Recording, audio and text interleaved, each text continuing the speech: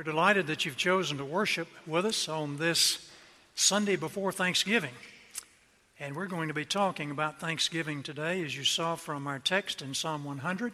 So if you want to open your Bibles to Psalm 100, we'll get to that again in just a moment. The title of our lesson today is in the form of a question. Why not give thanks? We know we ought to give thanks. We have so much for which to give thanks. And in the Bible, we are commanded to give thanks. So why not give thanks? Psalm 100, I believe, gives the secret, or at least a secret, of a happy and contented Christian life. Many Christians are not happy. And therefore, it's very difficult to be thankful. Unless we have hearts filled with contentment, the thanksgiving is not going to be bubbling out.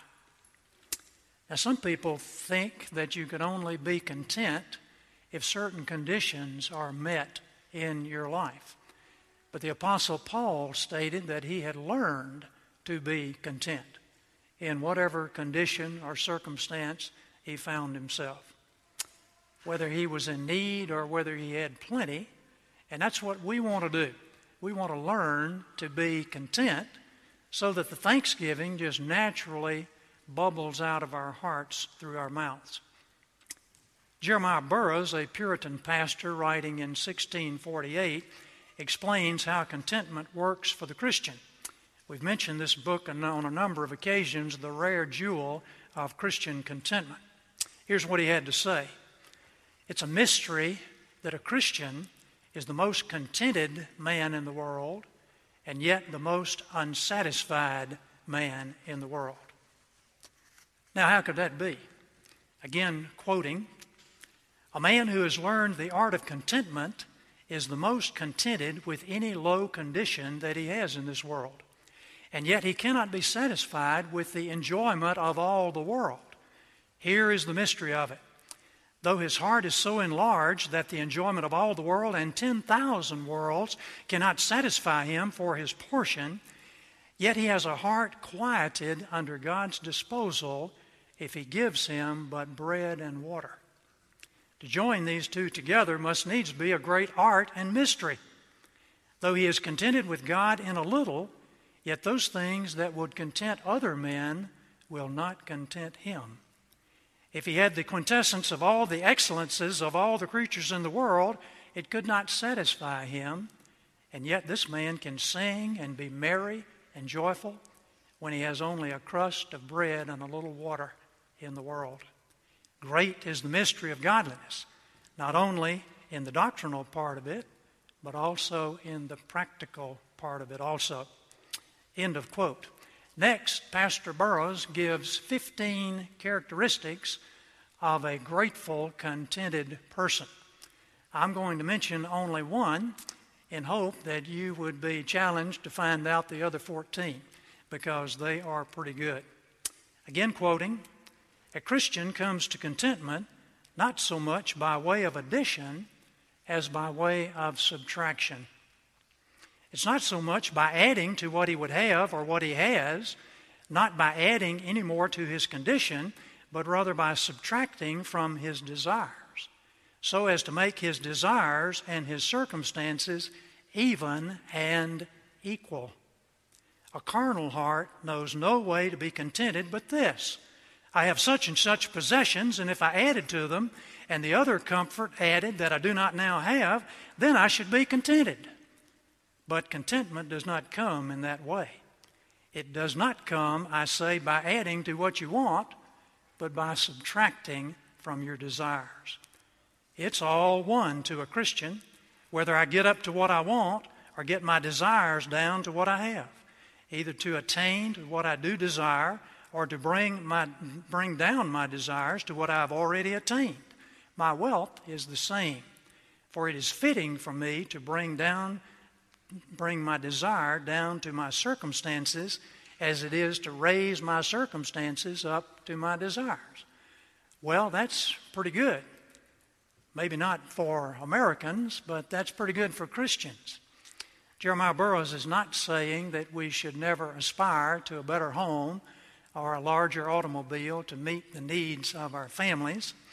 He's not saying that if you're suffering, you should not look for a legitimate means to get out from under the suffering. If you're sick, go to the doctor and try to get well if you possibly can. What he is saying is we don't have to be on a treadmill of continual pursuit of materialism as are most people in our American culture.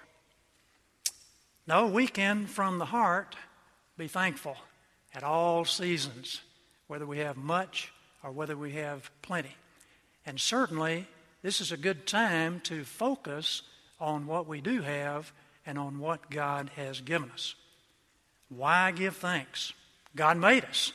We are His people and the sheep of His pasture. The Good Shepherd takes care of His sheep. So why not thank Him?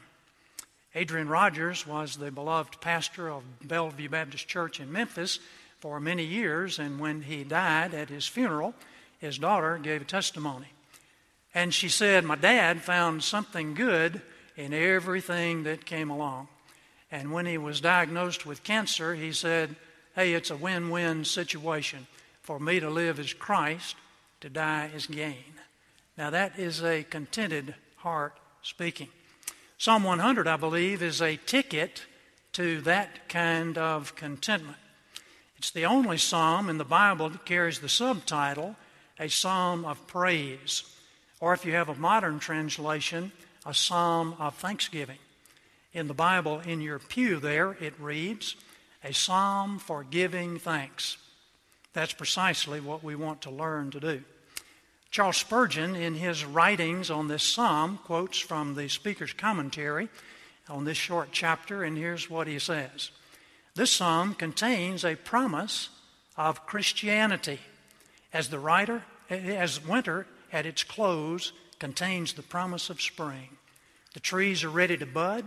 The flowers are just hidden by the light soil. Clouds are heavy with rain. The sun shines in its strength. Only a genial wind from the south is wanted to give new life to all things. I would add that with the coming of the greater fullness of the person of the Holy Spirit at Pentecost, we are better equipped and able to do what this psalm encourages us to do. Would you like to truly bless God's holy name? We were singing about that this morning in First Light. If you would, we're given some methodology in this psalm, and chapter 4 mentions that we should bless His name. Let me read it again from the King James Version and see if you can pick out our three-part methodology. Make a joyful noise unto the Lord, all ye lands. Serve the Lord with gladness. Come before His presence with singing. Know ye that the Lord, He is God. It is He that hath made us, and not we ourselves. We are His people, and the sheep of His pasture. Enter into His gates with thanksgiving, and into His courts with praise. Be thankful unto Him, and bless His name, for the Lord is good. His mercy is everlasting, and His truth endures to all generations. 3 points, very simply. Number 1, shout joyfully. Shout joyfully. Number 2, serve gladly. And number 3, enter into His presence thankfully. And of course, with singing. Now, I've heard some people say, oh, I can't sing. You don't want to hear me sing. Well, you better have a song in your heart when you enter into the presence of God. Shout joyfully. The phrase, make a joyful noise, from the King James Bible, is only one word in the Hebrew language, the word ruah. It means to raise a noise by shouting or with an instrument, as the shofar, ram's horn, trumpet. It means that you split the ears with sound. We're talking about a great sound. It could be a sound of joy or of victory or of alarm. It's the same word used in Joshua 6, where they marched around the walls of Jericho and shouted with a great shout, and the walls came tumbling down. It's the word used to describe the exaltation of the people when David brought the Ark of the Covenant back into Jerusalem. There was a great celebration. In 2 Chronicles 13, Jeroboam of the northern kingdom came against Abijah in the southern kingdom with 800,000 men. The southern kingdom could only muster 400,000 men, and they knew they were in some serious trouble. So they cried unto the Lord. Then all the men of Judah gave a shout. And as the men of Judah shouted, it came to pass that God smote Jeroboam and all Israel before King Abijah and Judah. And the children of Israel fled before Judah, and God delivered them into their hand. In the book of Ezra, when the captives returned from the Babylonian captivity to Jerusalem and the foundation for the new temple was laid, people wept with a loud voice, and many shouted aloud for joy, so that the people could not discern from the noise of the shout of joy from the noise of the weeping of the people. For the people shouted with a loud shout, and the noise was heard afar off. That was a great commotion. Now here's my question. When is the last time you shouted with a great shout other than when the Aggies or the Longhorns scored a touchdown? I remember, I think in 2005, we were at the main lodge at Headwaters watching the national championship game, and it was getting late at night, about 10:30, in the waning moments of the fourth quarter. Texas was 2 touchdowns behind, 2 possessions behind. And I decided it was time to go home at that point. So we got in the car and we started traveling up to the Windmill Lodge, and I turned on the radio, and all I could hear was yelling. The announcer couldn't even say anything because of the noise in the background. And I knew what that meant. We had left too early.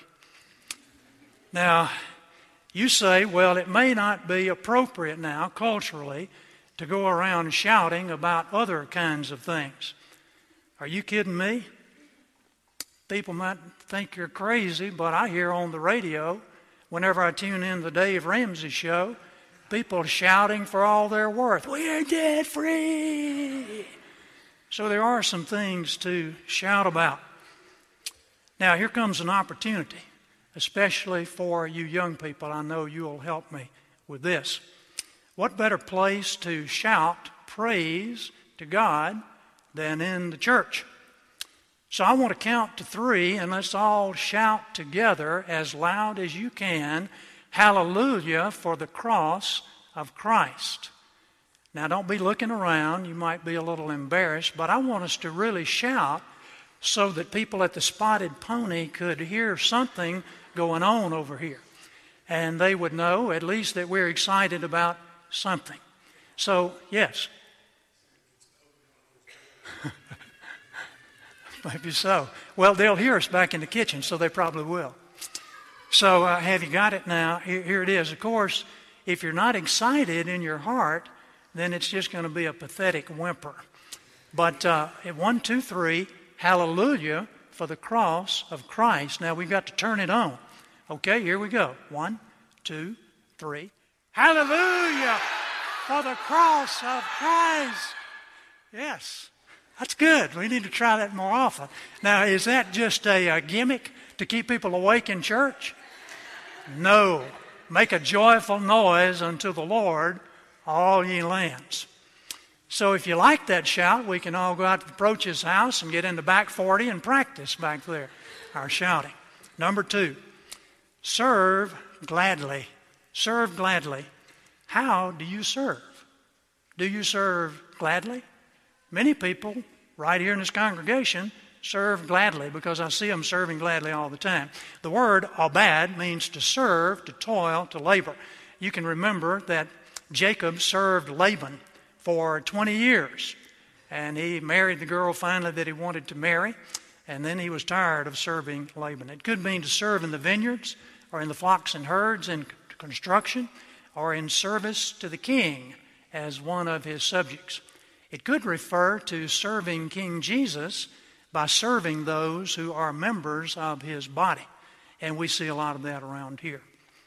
Often the noun form, servant, is used in Scripture as an humble reference to oneself.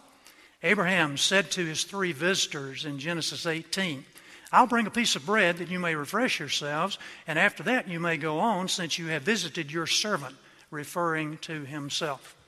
In the book of Isaiah, the word servant takes on a messianic designation. It's used 31 times in chapters 39 through 66. Christ, of course, set the example of gladly serving and obeying his Father even unto death on the cross. Joshua laid it out clearly in Joshua 24:15. "And if it seem evil to you to serve the Lord, choose you this day whom you will serve, whether the gods which your fathers served, which were on the other side of the flood, or the gods of the Amorites in whose land you dwell. But as for me and my house, we will serve the Lord." Christ drove it home in the Sermon on the Mount, Matthew 6:24. "No man can serve 2 masters. Either he will hate the one and love the other, or else he will hold to the one and despise the other. You cannot serve both God and mammon." And mammon is money. And there was a good reason for Christ saying that, because 3 verses earlier he says, "For where your treasure is, there your heart will be also." And if money and the things that it can buy are the treasure of your heart, you'll never get enough, because that's just the way human nature is. You'll never get enough to be contented, and the praise and thanksgiving will be kind of squelched in the process there. There's nothing quite like a good example of someone serving gladly. When I was in high school, I had 2 excellent examples. My dad sold air conditioning units in his auto parts business, and he had 2 men who would install those units for him. They both worked at the post office, but in their spare time when they were not at work, they did the installation. And since my dad believed in work, I was working with Bill and Keith all summer installing air conditioners. These guys were married, middle-aged men. They were Christians, and they were contented, thankful men. And they helped everybody, people in the church, people outside the church, friends, poor people. They did it all. I was thankful that God put me with them instead of a bunch of malcontent 16-year-olds, because that's exactly what I would have been, because contentment is contagious. I had enough of the other influence, 9 months in school, but it was refreshing to be with those men and see them serve like that. Number 3, enter thankfully. And as you enter his courts with praise and you enter thankfully, you want to have that song in your heart that is mentioned in verse 2. Come before his presence with singing. You can sing out loud if you like. That's a good thing. I know many of you do that in your homes. And it's good for children to learn to worship God as they sing praise songs and hymns and whatever you like to sing in your home. Now this word, todah, thanksgiving, means properly an extension of the hand. So if you like to raise your hand as you're praising God, this is one place that it comes from. It's mentioned in other verses there in Psalms. It means adoration. It means praise. The word todah is a little different from our thank you in the English. In the Theological Word Book of the Old Testament, we see an interesting explanation of this. This verb was predominantly employed to express one's public proclamation or declaration of God's attributes and his works. This concept is at the heart of the meaning of praise. Praise is a confession or declaration of God, who he is and what he does. This term is most often translated to thank in the English versions, but it is not really a proper rendering. In the Old Testament, there is as yet no verb that means only to think.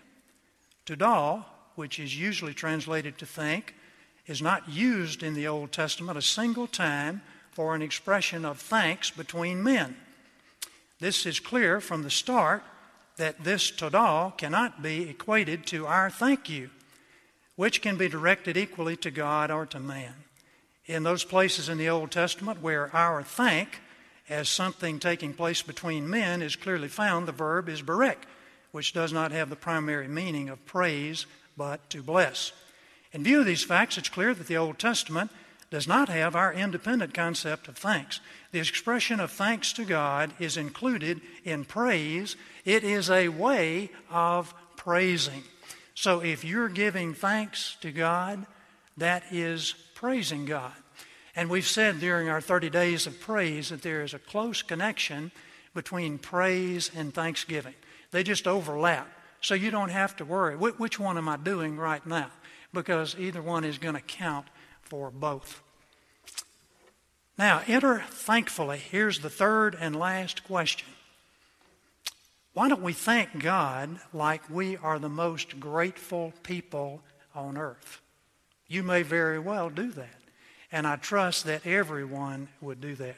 Perhaps, just perhaps, we have become like the people in the town of thanks. Across the sea of imagination in a time long ago, there was a delightful little village nestled in the mountains right in the heart of the kingdom. A sign on the outskirts of the village notified travelers that they were entering the town of thanks. The air of the town of thanks was fresh and clean. The sun beamed brightly through the tall trees on the surrounding hills. Children played excitedly in the park, that is, when they weren't busy learning the family trade from their parents. It was important for children to learn the trade well, for the town of thanks was renowned for its superb craftsmanship and exquisite artistry, skills that had been carefully passed down from one generation to another. Visitors traveled from near and far across the kingdom to purchase wares from the legendary town. Some even came from outside the kingdom. The merchants of the town of thanks had a reputation for unusual attention to detail. The wood carver fashioned his pieces with great care and accuracy.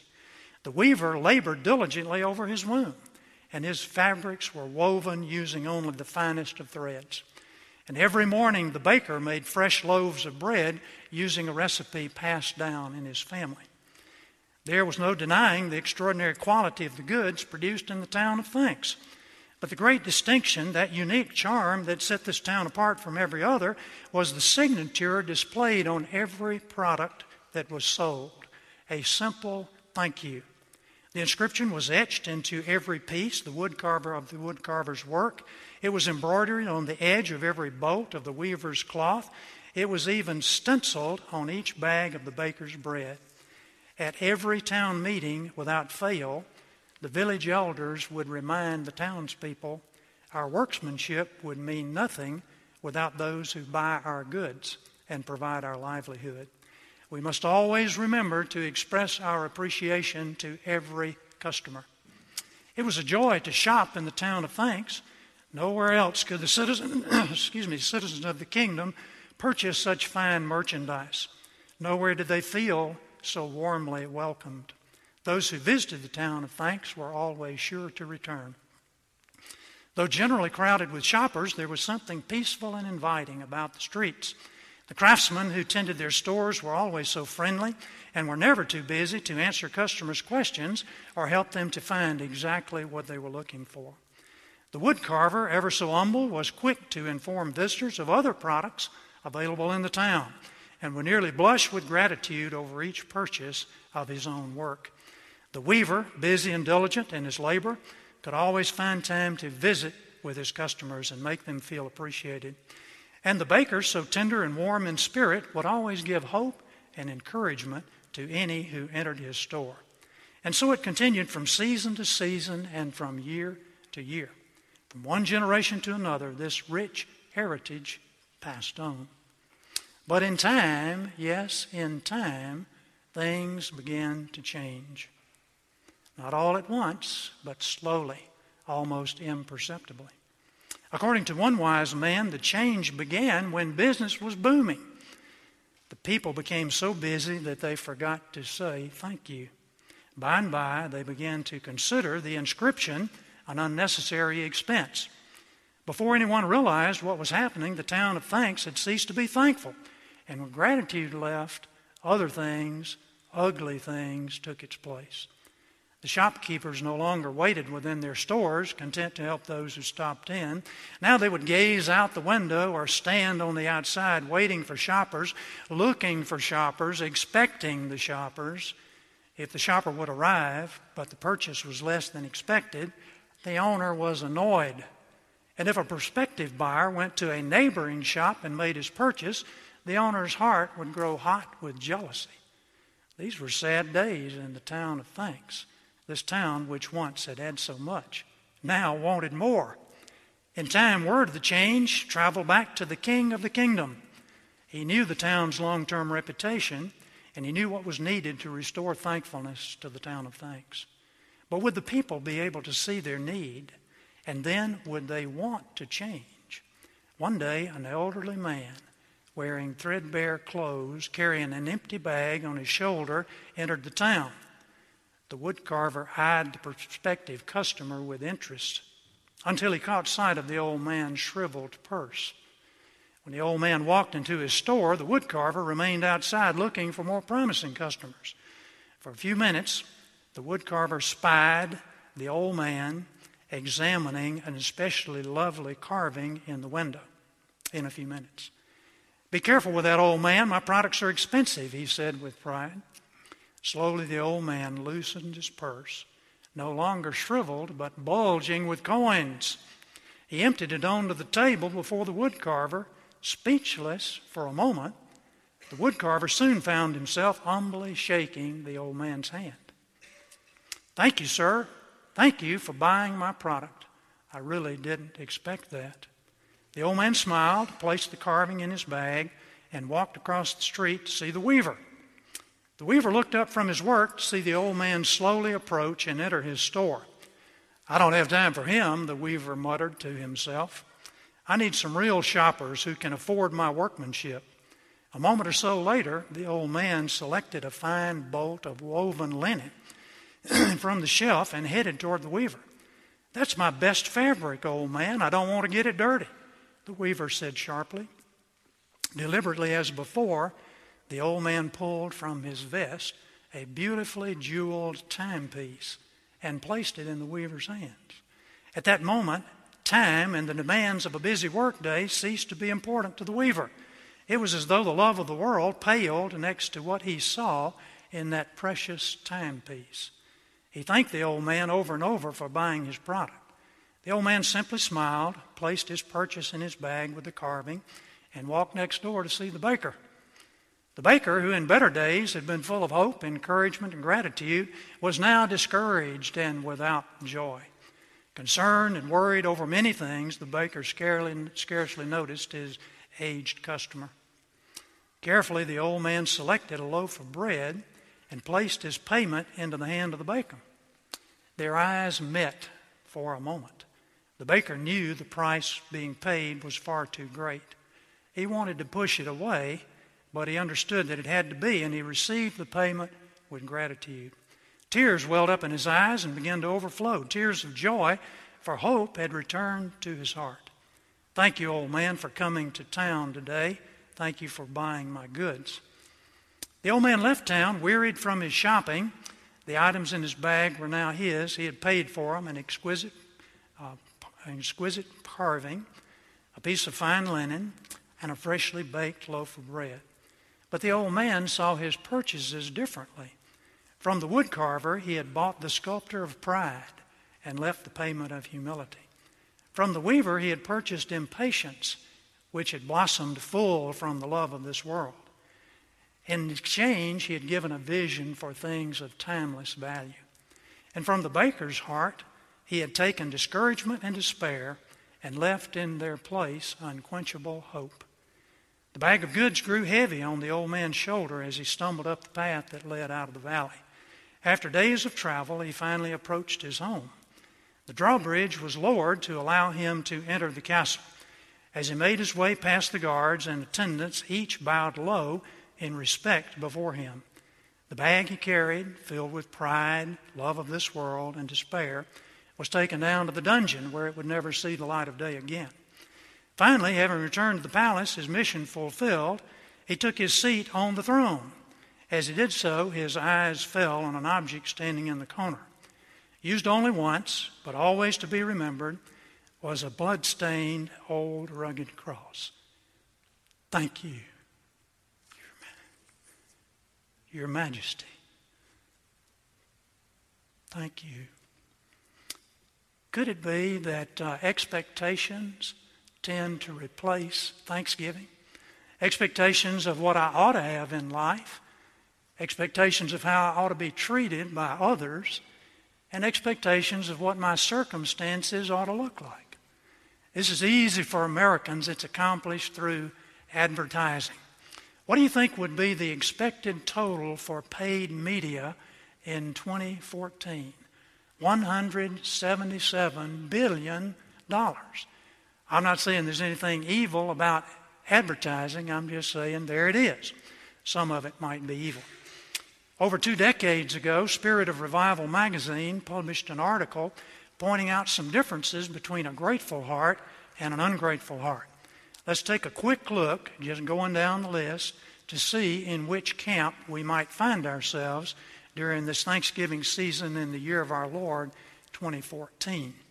Number 1, a grateful person is an humble person, while ingratitude reveals a proud heart. The grateful person has a certain sense of unworthiness. I have so much more than I deserve.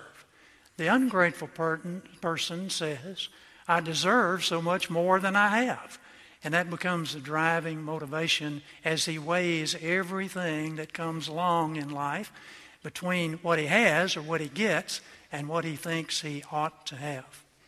You can think of Ruth, who was widowed, went to a foreign land with her mother-in-law, who was somewhat bitter and even admitted that.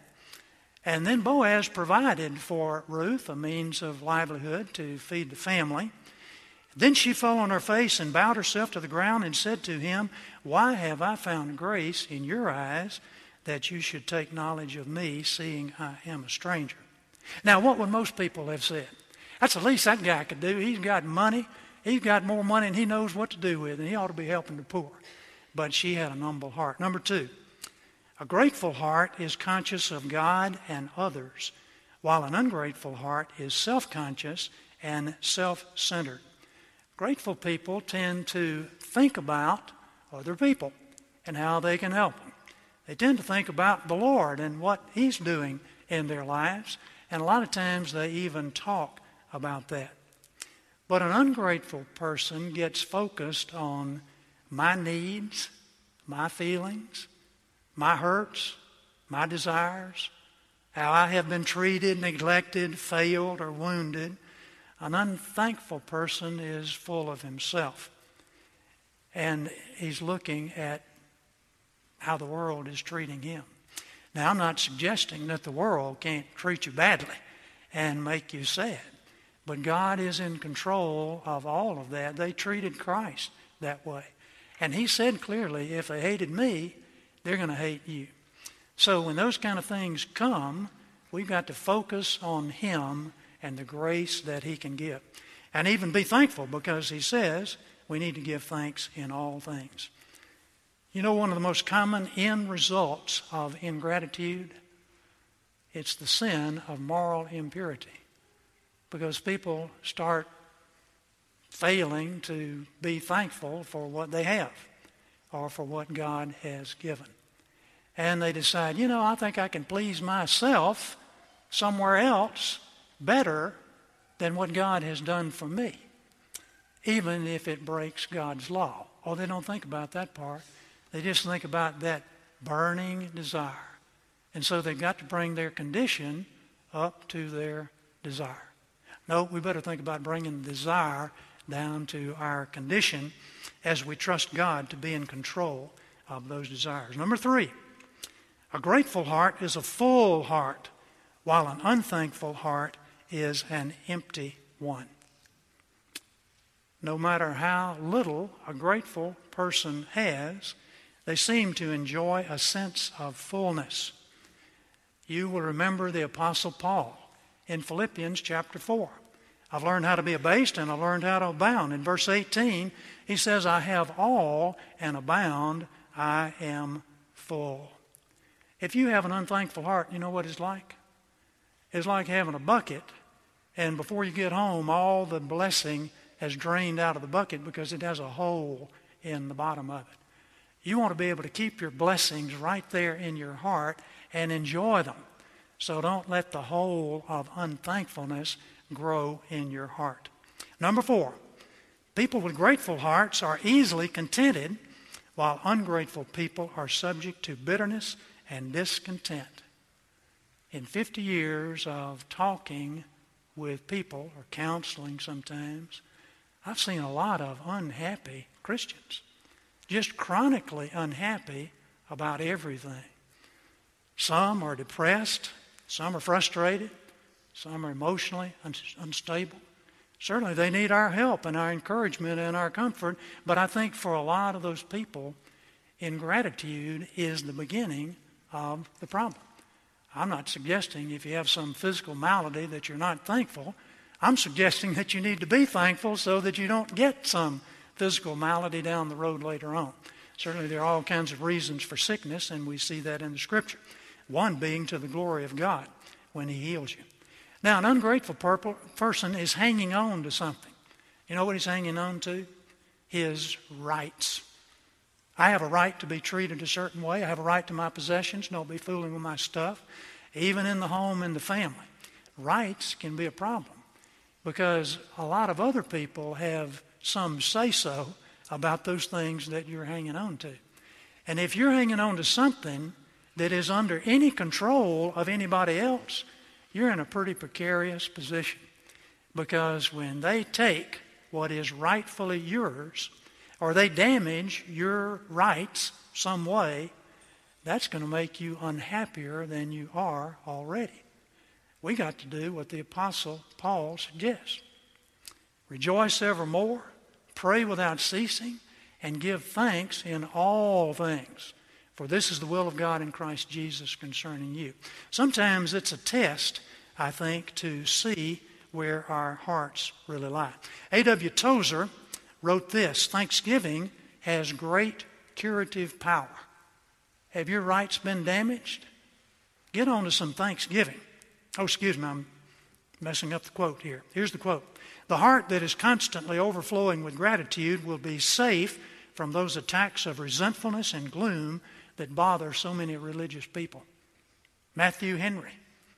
Thanksgiving is a proper answer to dark and disquieting thoughts, and may be an effectual means to silence them. Songs of praise are sovereign cordials, that's medicine, to drooping souls, and will help us to cure melancholy. When we have no other answer to the suggestions of grief and fear, we have recourse to this: I thank Thee, O Father. Number 5, a grateful heart will be revealed and expressed by thankful words, while an ungrateful heart will manifest itself in murmuring and complaining. If I got thanksgiving in my heart, what's going to come out my mouth? Thanksgiving. But if something else is there, be careful. Somebody observed that some people complain because God put thorns on roses. Other people rejoice because God put roses among the thorns. It's the way you look at things. The last one, number 6. Thankful people are refreshing, life-giving springs, while unthankful people pull others down with them into the stagnant pools of their selfish, demanding, miserable ways. Unthankfulness is infectious. It poisons and contaminates the atmosphere of our hearts, homes, and other relationships. But gratefulness is equally contagious. Nancy DeMoss talks about hearing from a young woman who had learned to be thankful. She had cerebral palsy. She had a number of surgeries. Her mom and dad got divorced. Her dad died, and she had a rather lonely existence. But she shared with Nancy DeMoss this homespun verse that she wrote. Thanksgiving is something that you learn to do. It involves a daily walk in trust and prayer. When circumstances get so big you can't understand, Just stop and look at the cross, and you will see the amazing love that is shown for you there. Realize it's a part of God's plan. You don't have to understand, just take hold of His hand. For you see, God is unlimited. Therefore, in every circumstance, there is a purpose. No matter how dark it looks, just look to Jesus. Take hold of His hand and know that He is working on your behalf. I would encourage you this Thanksgiving, this season, maybe this afternoon, make your Thanksgiving list and go back and review the year and write down everything that you have to be thankful for. Sometimes it gets up in the hundreds of items. And then when your family gets together on Thanksgiving, have a little time for everybody to express that for which they're thankful. Now, we need to be reminded in closing that the Bible didn't say to feel thankful. It said to be thankful. Act your way into feeling. And when we don't feel thankful, that's the time that we need to express thanksgiving the most, because that takes the focus off of myself and my circumstances and what people may have done or said or anything else, and it puts the focus on God and His promises. And He promises, I will never leave you or forsake you. Do not let your heart be troubled, and do not be afraid. And He will supply all your need according to His riches in glory through Christ Jesus. So with thanksgiving, I'll become more God-centered and less self-centered, and that's an important part of sanctification. The Lord is good. His mercy is everlasting, and His truth endures to all generations. Now, it's difficult to truly express thanks unless you know Christ and your sins have been forgiven and you've committed your life to Him, and you can do that right now if you have never truly done it before. Let's pray.